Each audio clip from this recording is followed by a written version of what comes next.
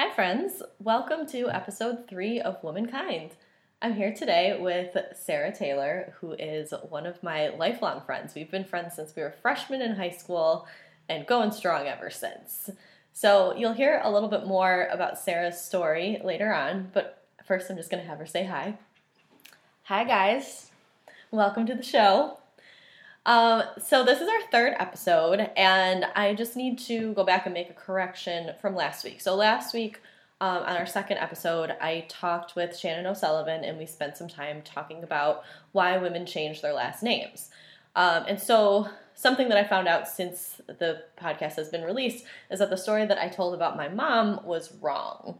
So I need to correct that right now. I said last week that she did not legally change her name to her married name once she got married, and that was untrue. She did change her name. However, she is from a family that has 3 daughters, and she wanted to perpetuate her father's last name. So once she was married, she started signing her last name as her maiden name and her married last name. So I just wanted to clarify that. And then she did end up stopping doing that because after 9/11, there were some issues with traveling and just a lot of questions about why she was doing that. So she decided to stop doing that. So just wanted to clarify that story and have some accurate journalism here. So this week, we have a lot in store for you. So we are going to start by talking about a word that people find very frightening. Intimidating. Good word. Absolutely. That word, are you guys ready for this? Feminist. Now, that word gets some reactions out of people. And so since the release of this podcast, I've experienced some of those reactions where I've had people that were interested in being guests on the show, but they lead with the qualifier, I'm not as feminist as some of the other guests that you've had. Is that okay? Which is fine. And I've also had people specifically call me to tell me that they are not feminists. So I want to explore this a little bit more because I was expecting a reaction, but maybe not the reaction that I received from this. So we're going to talk about feminism and what makes it so scary. So just to give a little bit of background of the word feminism, I'm just going to go into some things that I read in a Bustle article from 2015 by a journalist named Susanna Weiss. And so going back with the origins of the word feminism, it was first used by Charles Fourier in 1837, and he was using it to describe the position that he wanted women to be in his socialist utopian society that he was creating. So he, I guess, is the person who first used the term. And then it was used by an American business magazine in the South not long after that. And then here is a description from the New York Times by Carrie Chapman Catt, who was a women's suffrage activist. She described the word as against all artificial barriers which laws and customs interpose between women and human freedom. It is born of the instinct within every natural woman's soul that God designed her as the equal, the co-worker, the comrade of the men of her family, and not as their slave or servant or dependent or plaything. So that's kind of a more concise description of what it meant. But from what I gather, it was a pretty much of how that word is up for debate today, that was still going on at that time. There was a lot of debate over what that word actually means.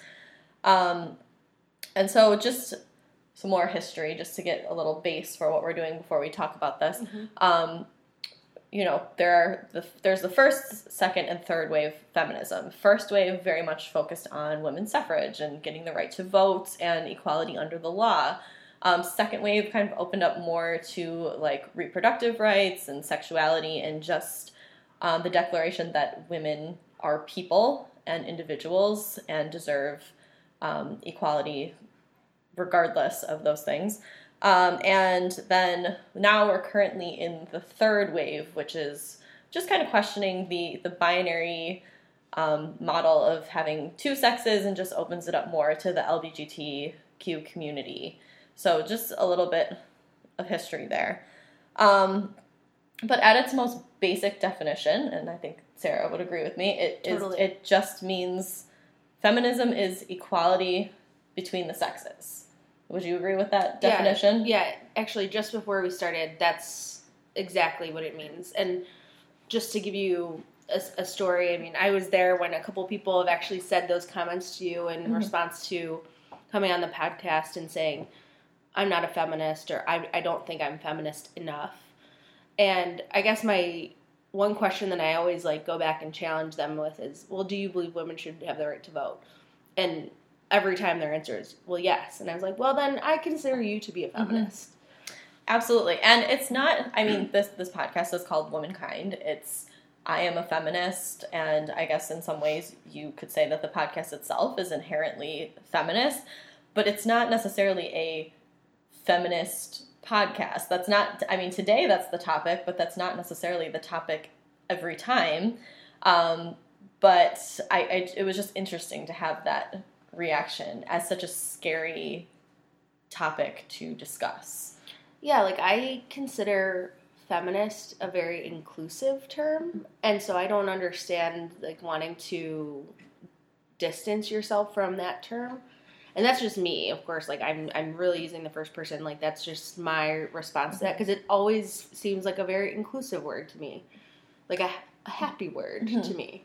Well, I think that is the issue, because I also, from the same article, it mentioned that there is a hashtag currently that is hashtag women against feminism, because the argument of people that don't believe, I don't even know if saying that they don't believe in feminism is the right way to describe it, but those people think that feminism is actually counterproductive to women's rights, which I don't understand, because feminism is fighting for the equality of men and women. It's like women who are against the ERA. They think it's too much legislation and presuming that women weren't equal in the first place. So I get that, but it's kind of not being able to see the forest for the trees. I don't know that it's putting almost too much importance on the label. I think a lot of women who say they aren't feminists really are in practice and in things that they believe in and things that they've done in their life, but the term is very scary to them or combative to them in some way. And I guess that, I mean, when we both hear that word, like you said, it's inclusive, we feel valued, but I guess some people don't, and they see it as divisive and frightening. So just to kind of carry this on a little bit, I think it would be a good idea to have someone on who finds this word so scary, because I feel like we're just coming to the same conclusion. We're like, yeah, we agree. Yeah, we need a panel of why that word is so scary. So that might be something we have to revisit in a future episode, for sure. I will submit questions for that episode. I do need to get more than one microphone before that happens. You gotta get ready, Kels. All right, so we will get into a little bit more of Sarah's story now. So I would like to hear a little bit more about how you define yourself as a woman in 2017. Sure. Well, Kelsey, thank you so much for having me. I think this is awesome, and I'm so excited for more episodes. So thank you for having me. So Kelsey had asked me to be on the podcast, and one of the questions was to define kind of who I am as a woman and how it is to be a woman in 2017. And so it got me thinking about looking back at my life and what my story is. I think my life is a story of adaptation. I'm always moving around, figuratively or literally. I do a lot of things on impulse, and from day to day, what's important to me or what I prioritize changes. That's the way it's been for a long time. But there are some things that I can definitely say have stayed the same, and some things that I can definitely identify as. So I'm a businesswoman. I have my MBA from the University of Buffalo. I'm an immigrant from England. My parents came here when I was 4 years old, and we've lived in the Buffalo area ever since. I'm also a U.S. citizen. Those are important labels, especially at this time in 2017, that I want to own. In terms of family, I'm a daughter, I'm a granddaughter, a great niece, I'm a sister, and an aunt. And I'm also a friend. I am here with Kelsey, and like she mentioned, we've known each other for more than half our lives. And so friendships like this are really important to me. So I think that's an important label that I want to actively and verbally announce that I am. And I'm also a feminist, as we've already discussed. But again, I think especially in 2017, it's a label that I want to say out loud. So that's pretty much my story. Well, I asked that question very open-endedly to people because it's interesting to see every week how people define themselves, and people pull different things. And I don't want to put people in a box as describing, okay, so tell me what your career is, and that's how we'll define you, because we've listed so many things that go into being a woman that you just fill those roles as well. And so it's more than just what you do for a living. And I think if you asked me on a different day, my definition might have been different. But today I'm focused on how my relationships define who I am, and some labels that I find really important and that I'm trying to live up to. So that's how I defined it.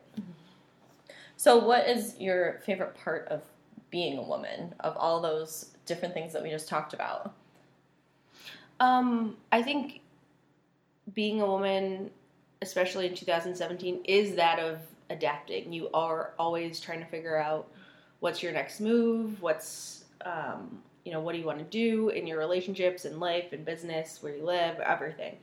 And so I like that a lot. I would also say one of the biggest and most rewarding parts of my life is my female friendships. So to get all mushy, but it's my favorite part of being a woman, is sharing similar milestones, like life milestones, with people and other women around me, and having that go over years and years and years of friendship. So, And Sarah and I come from a group that we have been with for a very long time. We all went to high school together, and we remain in touch and very much involved in each other's lives. And it is nice to have that support. And I do think, I don't know necessarily, and that's true of anything that we're talking about, I don't know necessarily that these things are unique to women, which also drives the point home that being a woman is just being a human. Yeah. I think there are certain milestones of womanhood, though, that are amplified and made more important by being around other women. Mm-hmm. Like anything from having your period, like menstruating, to even societal rituals like we have around baby showers and wedding showers and things like that, where they're made more important and more valuable when you do them with your women friends. Mm-hmm.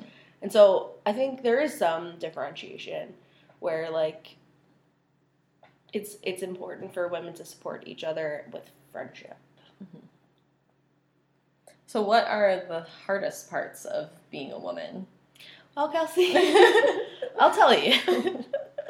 I think it's something we don't talk about enough as a society, but it's related to women's health in general, but on a more individual and day-to-day level, it's really hard to have a period every 28 days if you're lucky and healthy. And I think that anywhere from healthcare to the workplace to even how humans treat each other in public bathrooms, having a period as part of your daily life as a woman is really actually hard. And we don't talk about it like that. We don't talk about it as a hardship, but for women especially who don't have the means to always provide themselves with the needs that they need during that time of the month, I think it is a hardship. And I just wanted to say it out loud, that it sucks having a period. Mm-hmm. And Jen said this back in episode 1 about how she believes that women should be worshipped for the ability to give birth.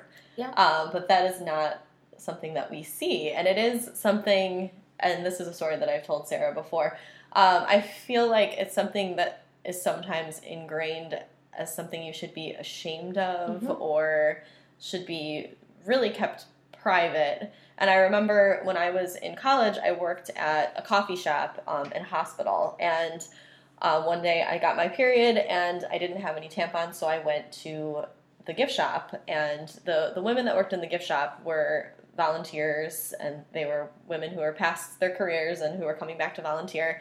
And I bought a box of tampons, and I was going to walk back to the coffee shop across the lobby, and so I didn't have it in a bag, and I went to walk away, and the woman behind the counter said, "Oh, honey, you shouldn't be walking across the lobby letting everyone see that you have your period."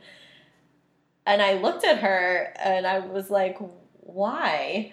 I didn't understand why it was something that I didn't even consider getting a bag, but she really insisted upon me having a bag because I shouldn't let people know that this is happening to me, and I don't know why.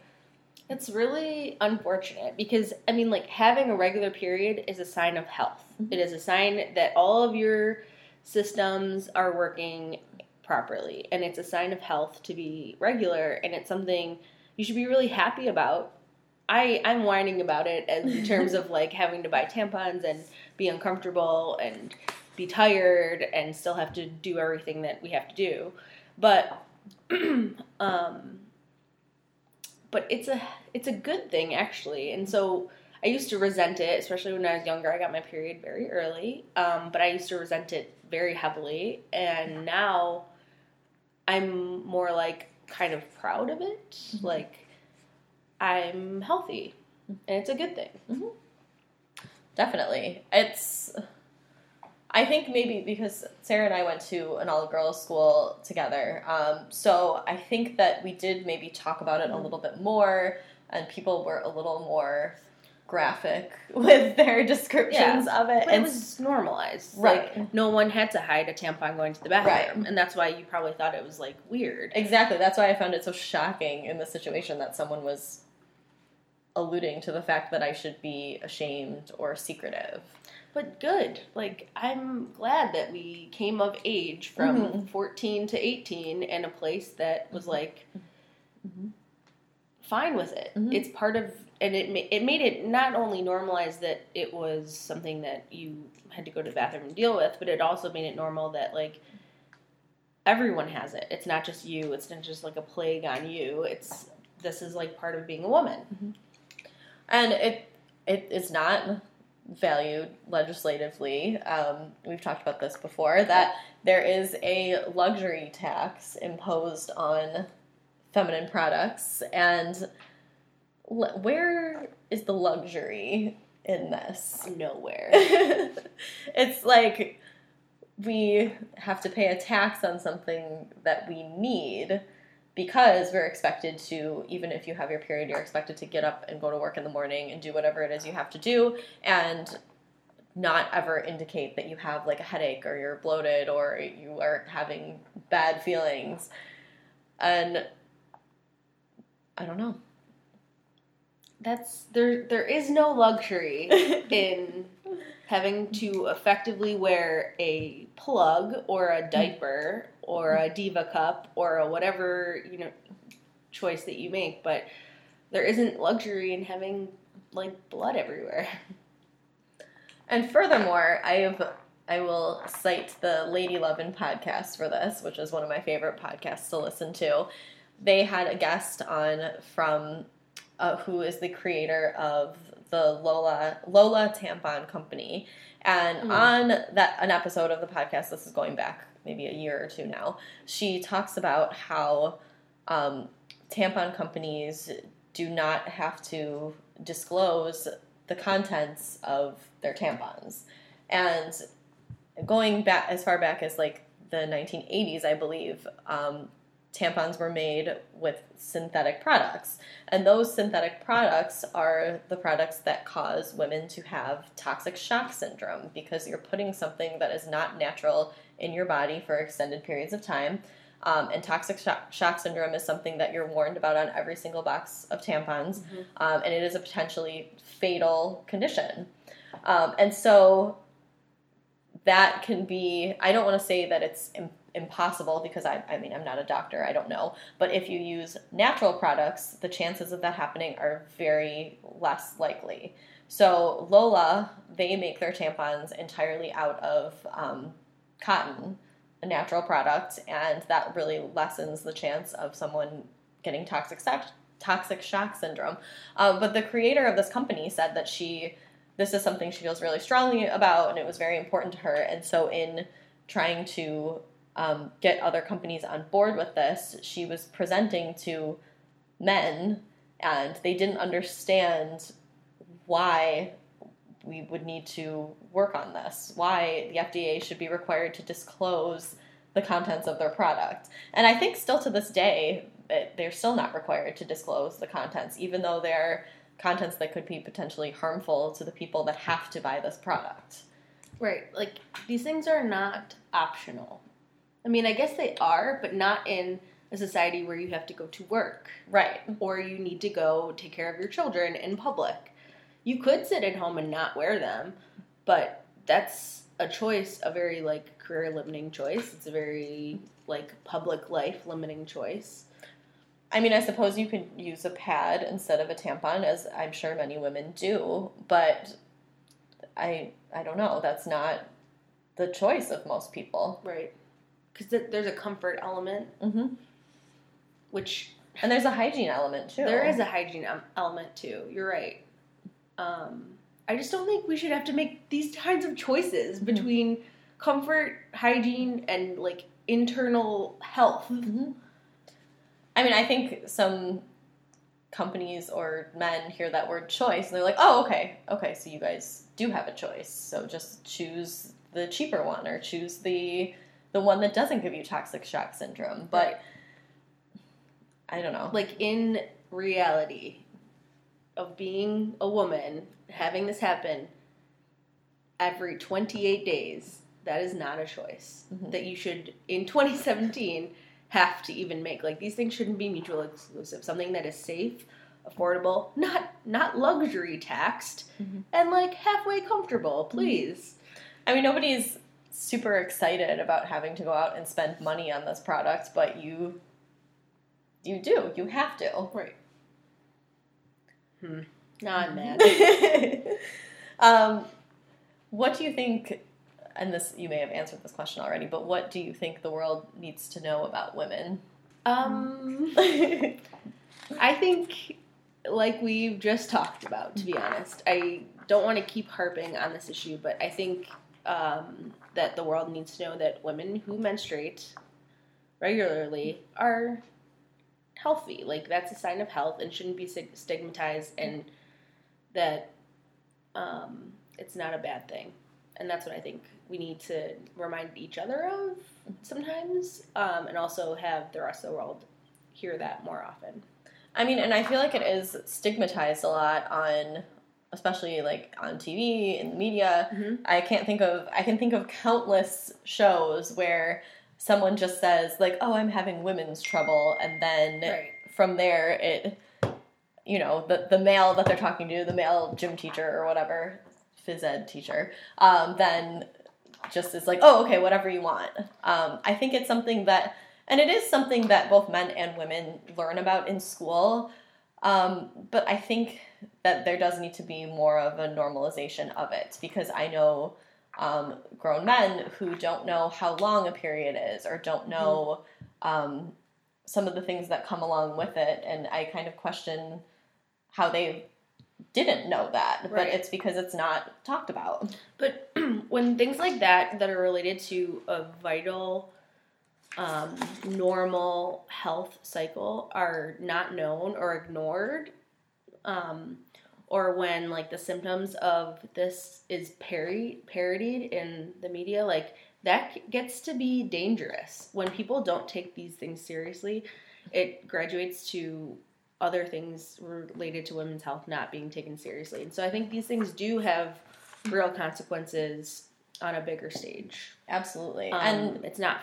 funny. Sorry. Like, it's not funny when a woman is, like, cranky. She's not, like, always just, like, PMSing. I mean, even we saw it in a lot of the election oh, that, someone who has PMS shouldn't have access to the nuclear codes. Right. How about someone who's even more volatile, who doesn't even get a period? Right. So, we saw a lot of that, and so that's an example of how things can escalate, and it gets really dangerous. It affects women's lives, it affects legislation, it affects U.S. elections, and so, I don't know, I think that's what I'd like everyone to just have some more consciousness about, thinking about what's normal for women, for women's health, and also that a period's not something to laugh about, it's not something to be scared about. And a period is not controversial. There are some women's health issues that are definitely controversial. Right. But it's just a fact. Like, every woman gets a period. Right. It's not, you can't argue about it. It just is. Right. So I'm with you on that needs to be something that is more normalized. Yeah. So what changes would you like to see in the future? Don't make me keep going on the period comments, Kelsey. But I will. So we're going to get into stories of subversion now. And so Sarah has one that she is going to talk about. Yes. And it's one that Kelsey and I have been talking about for 16 years now. True. And it's someone that I just have always looked up to. It's someone that I've always admired. And I want to talk a little bit today about Katharine Hepburn, the actress. She has always kind of interested me. I've read tons of books on her. I've done tons of research on her. In high school, I was obsessed with her. But I want to talk about how I've been thinking about her lately, and how some of the examples of subversion in her life kind of have really come to top of mind for me lately.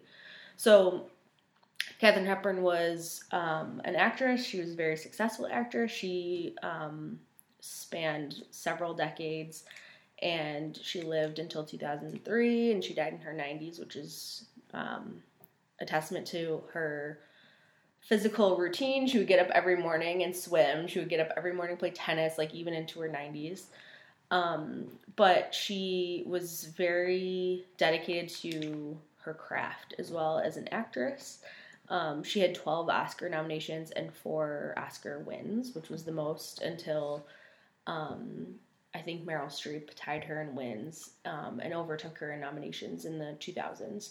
But that's something that she held for a very long time as kind of like a record. But there's a story that I really like about Katharine Hepburn, and it relates to her as a businesswoman, actually. Something that she wasn't really known for. But she had a movie in the 30s that she was labeled box office poison. And so her career was really kind of on a downturn after she won her first Oscar, and it was the 30s, so it was very, very early in her career, and she decided to make her own comeback vehicle, and she got a starring role in a play called The Philadelphia Story, and she had her boyfriend at the time, Howard Hughes, who was a millionaire.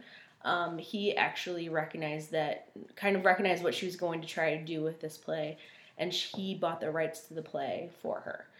And she took it a couple steps further and actually optioned the rights to the play as a movie to MGM, and then dictated that she be the star of the movie, and she dictated who her male co-stars would be, Cary Grant and Jimmy Stewart. And the movie and the play were both huge successes, and she was kind of back at the top of her game. But she manipulated all these forces and had the help of her friends also. And she also got to choose who the director was, who was a homosexual director named George Cukor, who was one of her lifelong friends. And so I kind of like a couple of things about that story, that she, especially in the time of studio executives and studio movie making, she wrote her own ticket, and she had the help of her friends. And then she able to support her friends as well and name them as co-stars and directors. So I really like that story about her in terms of being a businesswoman, which is not something that she would have been known for. besides stories like that where she routinely took control over producing and appointing directors and co-stars for movies, she was very private. She has a very private life. And there's always been a lot of speculation about her life. And she's also, like, often known for a really long spanning relationship she had with Spencer Tracy, who was a married actor. She never had children, and she was, especially after Tracy's death in the 60s, she was kind of speculated to be a lesbian or bisexual, but of course she never said anything like that. She's very fiercely protective of her privacy, often just like kind of retreating to her family home in Connecticut. And I kind of admire that as well, that she never commented on anything that didn't have to do with her work.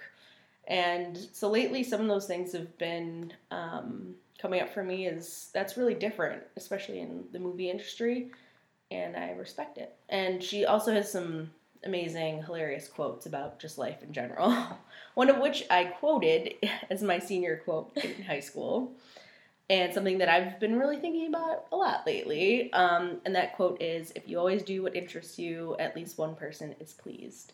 And so that's what I'm going to do. I'm just going to please myself and interest myself. I like that quote a lot. Me too. I wonder, so I really didn't know who Katharine Hepburn was until I heard from you, and I was like, who is this person? Yeah, exactly. But then the more I read into her, the more interested I was in her, and I actually ended up doing a project when we were sophomores on her because I borrowed a book from you, and I had to dress up as Katharine Hepburn and be her and give a speech. Lucky you. It was okay. But I just wonder, like, I do admire how private she was. I just wonder if a celebrity would be able to get away with that in our society today. No way. I feel like we live in such a different world with social media and like everyone is able to participate in everyone's lives, and I don't think she could do that today. I don't think she could either. That's a really good point. She had a lot of friends who would actually, like, buy photos of her and Spencer Tracy from photographers so they wouldn't get published because she was very protective of him. He was in a marriage the whole time that they were together until his death. And so it was really tricky. It was a very tricky time and a very tricky relationship, but she always kind of was able to maneuver those things that I don't think could happen now, where social media is on top of I mean, isn't that hilarious that her friends could buy the one copy of the one photograph? Right. Today, like, every single person, if she went to a restaurant, every single person in there considers themselves to be a journalist, and they're posting that picture. Right. And, like, you can't buy a hashtag off of Twitter, although that's a great business idea. Just write that down. I will. So Katharine Hepburn, she is our subversive lady of the day. We also have a second one that we are going to discuss, and that person is Lindy West.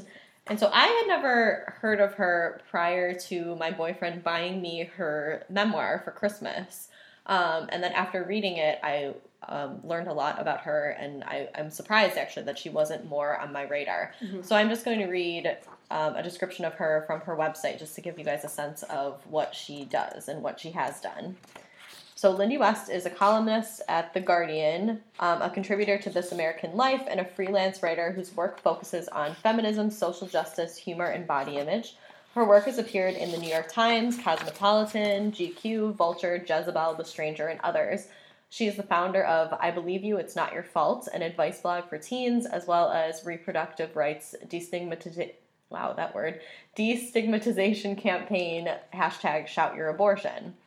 And so, just from reading, I mean, I think that she's a great writer, and I found her to be hilarious. I was laughing out loud in the first chapter of Shrill, but she also, so the title of her book is Shrill, Notes from a Loud Woman, and it just kind of it's a memoir, so it just kind of reads as a series of essays about her life.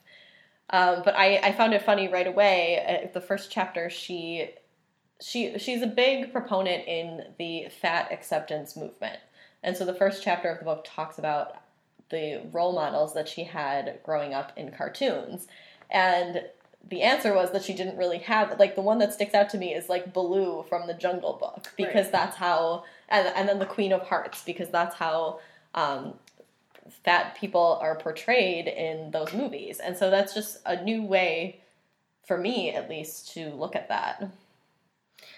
Yeah, that was really interesting that's how the book opened. And I listened to her audiobook of Shrill, and she actually performs the audiobook. Like, I really like listening to memoirs. Oh, it's her voice? It's her voice. Oh, cool. Yeah, I like listening to memoirs where the author actually is speaking, because I think it adds a little bit more to it, especially in some of the essays when she was talking about her childhood. You could really, there was some emotion behind some of the comments, and it was a really great audiobook. I enjoyed it. I listened to it on your recommendation.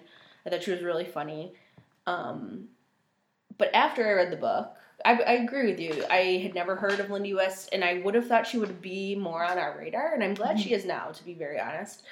But after I listened to the book, I wanted to know more about her, so I read online about her. I read some of her articles, and I tried to look for her on social media. She hasn't been on Twitter, or hasn't posted on Twitter in the last couple years, which makes sense because she comments and she writes a lot about online abuse that she experienced and probably still experiences for things that she's written, how she looks, what she says. I mean, she was a major target of trolls, and actually Time Magazine, I think this is in 2015, they did a feature talking about trolls and the different people that are targets, and she was one of the people that was brought up in this article, along with the one from Ghostbusters? Melissa McCarthy? No. Leslie Jones. Yes. Is that her name? I think so. I'm gonna look that up. But those two were featured as major targets of trolling. Yeah. And so she hasn't been on, so Lindy West hasn't really posted on Twitter, but she is pretty active on Instagram. And so that was, like, interesting to see. She had a lot of things from her life, from works that she's working on, and then also, like, her movement, #ShoutYourAbortion, which I had some feelings about. All right, so share your feelings. I didn't love it. I don't like it. I don't know if it's, and I think it has, I'm owning that I think it has a lot to do with my Catholic upbringing, the way I feel about abortion rights in general, which is very ambivalent depending on the situation. I will be very honest.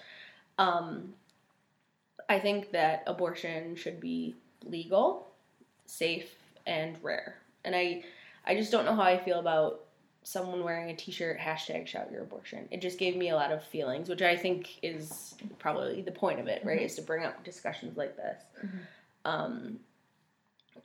Yeah, I definitely had a visceral reaction to that.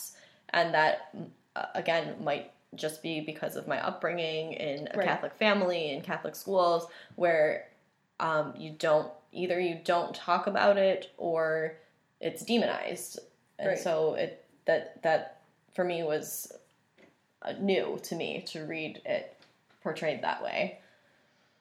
Yeah, I think because a lot of the campaign is that abortion is freedom, but I think choice is freedom, which is a different concept.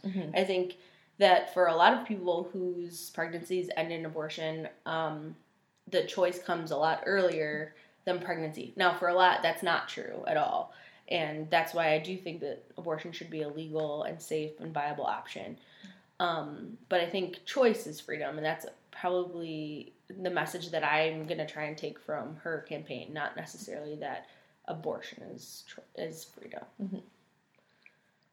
And that is to say, I mean, I appreciate the idea of being able to look at someone who has had an abortion in a more accepting way, because I feel like I was always taught to not do that. Yeah. And I don't want to judge anyone for their choices, and I think people should have a choice.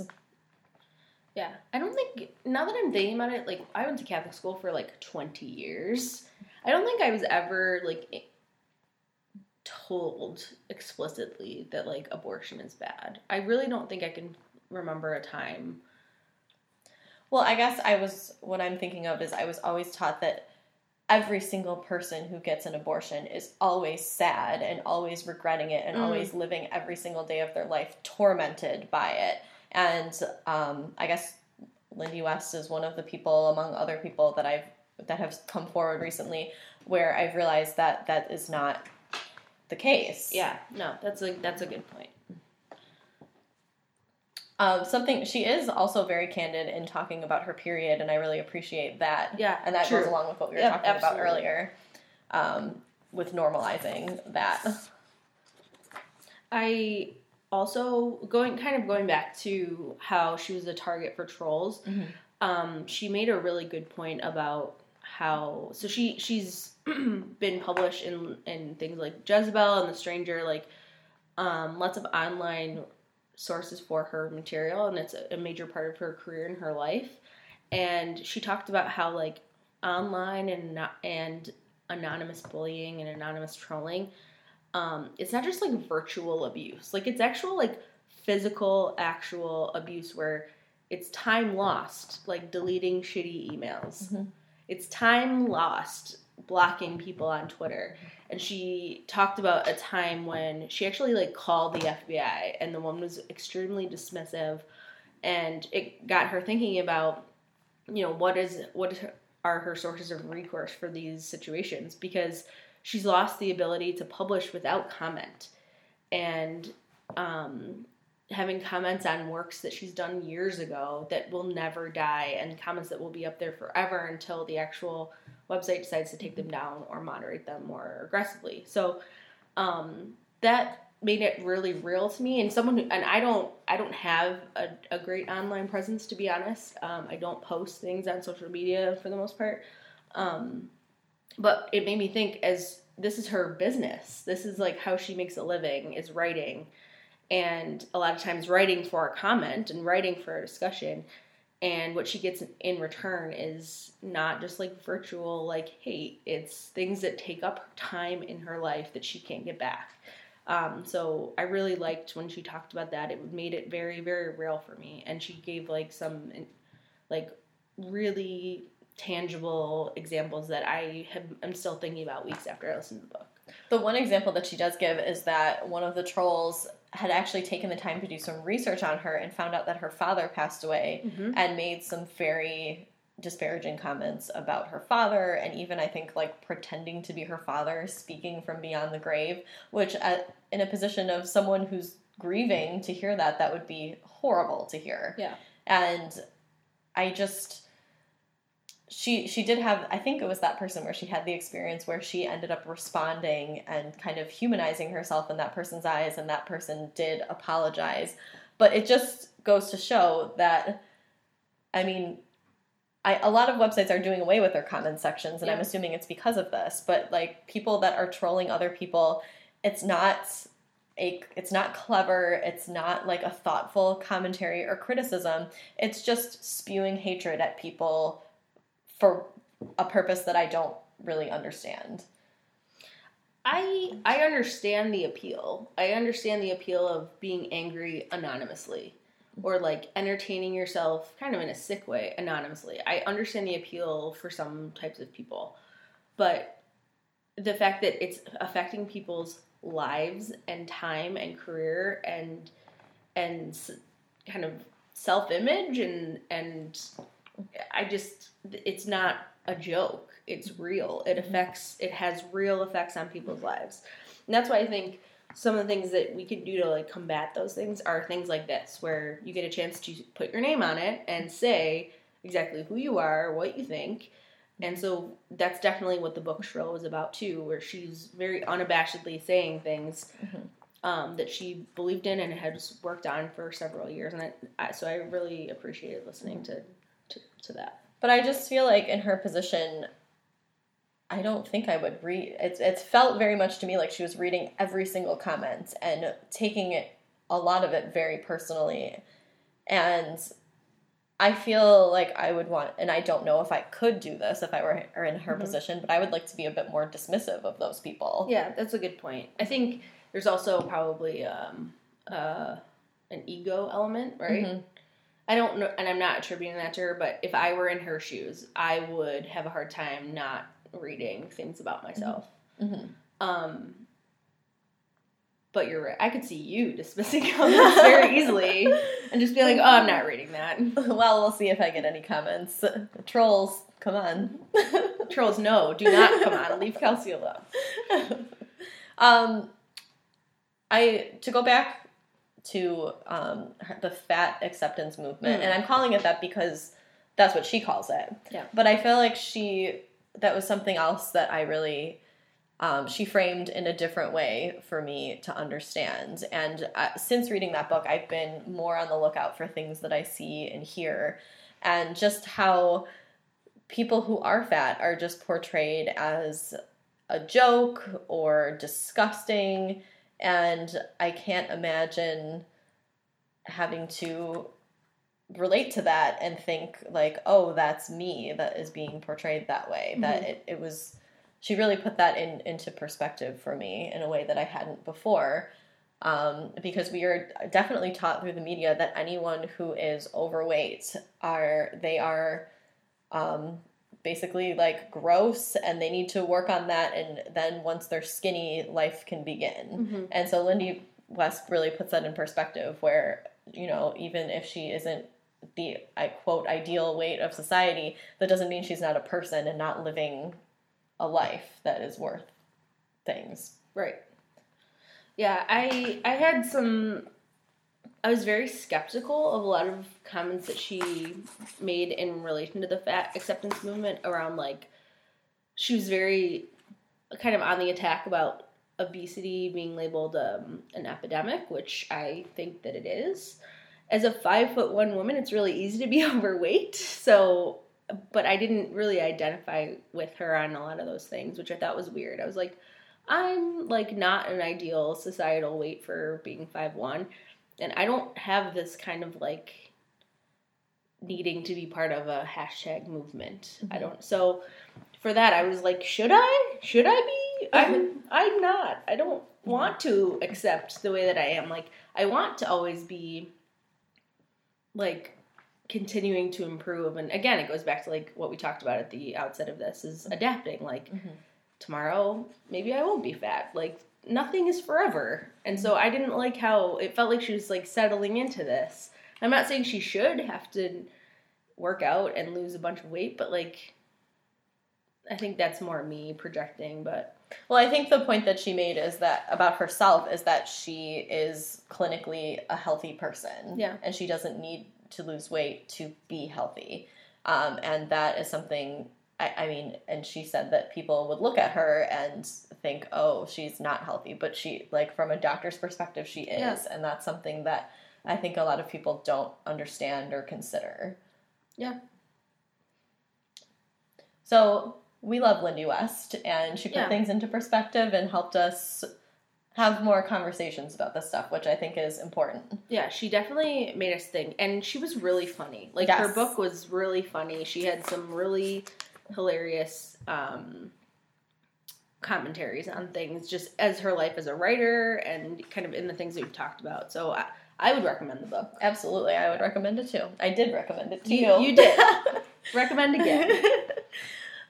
So, Sarah, is there anything that you would like to leave us on? Anything that we didn't get to that you would like to share with the world?